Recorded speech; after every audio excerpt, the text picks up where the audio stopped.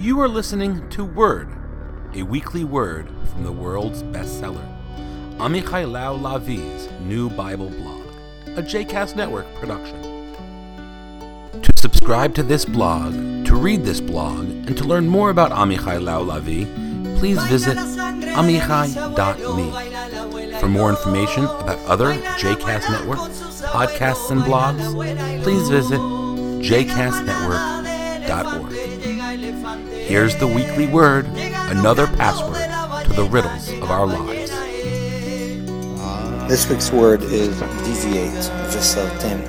The weekly Torah text is re'eh. Sometimes you gotta deviate from what's considered kosher to get to where it matters. There are blessings that come in disguise. This week I was asked to make an on-the-spot decision about a blessing that was a serious deviation from the norm. Can a Kohen, carrier of the priestly bloodline, recite the priestly blessing in a cemetery? Jewish law versus personal and passionate creativity? Discuss. Here's what happened. I have the good fortune to have recently befriended Theodore Bikel, legendary singer, actor, and pillar of worldwide Jewish cultural arts. At 89, Theo is as sharp as a circumcision knife, and much, much funnier.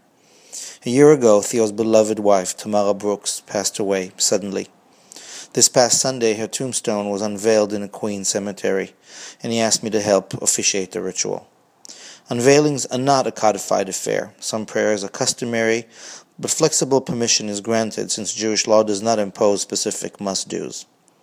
But even improvised ceremonies have their red lines, and I almost met mine at Mount Carmel Cemetery, standing next to Tamara's grave. Theo sang two haunting songs that meant a lot to both of them. People shared memories, we chanted the Kaddish, and then he asked to chant a closing prayer, the priestly blessing. He wanted to bless, thank, and honor the family members and friends present on this rainy Sunday who came to be there for him, for Tamara, for sacred memories.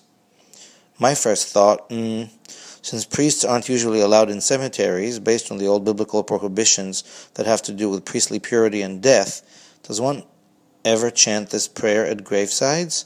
Second thought, it's usually the Kohens who recite this blessing, so... yes, said Theo, I am a Kohen, and I know all about those laws. It doesn't matter to me. My inner legalist debated this for about 20 seconds before nodding to Theo and then tearing up with the rest of us as he sang to us, all of the ghosts around us, his beloveds, past and present, with his deep voice, the haunting Hebrew blessing, peace, peace, peace. All who were present said that the unveiling was moving and meaningful and special, and even the more observant ones did not seem to mind. We drove away and ate salmon and drank scotch and did all the proper things Jews do on a Sunday and at moments that honor life cycles. And over scotch, someone asked me about the priestly blessing and how it deviated from the norm, and how did I feel about it as a rabbinic student at JTS. What did you think about it, I asked, using classic diversion technique. He shrugged. Is this something you will be comfortable teaching others to do? Can there be deviations from the law that don't end up taking us away from the ways of our ancestors a step or two too far? In this week's Torah text, a similar warning is given to the people. Choose between blessing or curse, Moses tells them.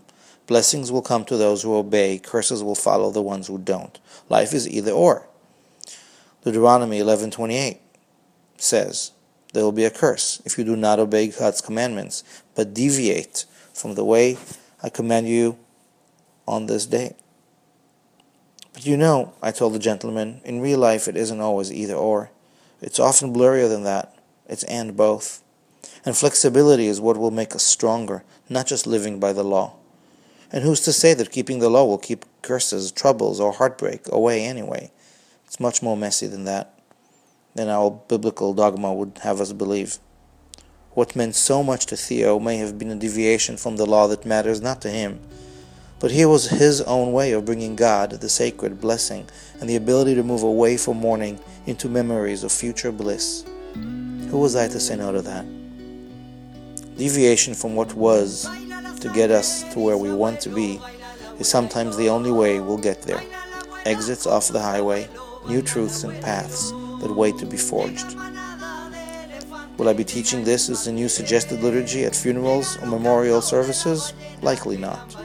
But for me, and many of us present, this priestly blessing, far from defiled on that Sunday morning, will forever be more sacred than before. May memories become blessings, and all our pathways lead us home. Shabbat Shalom.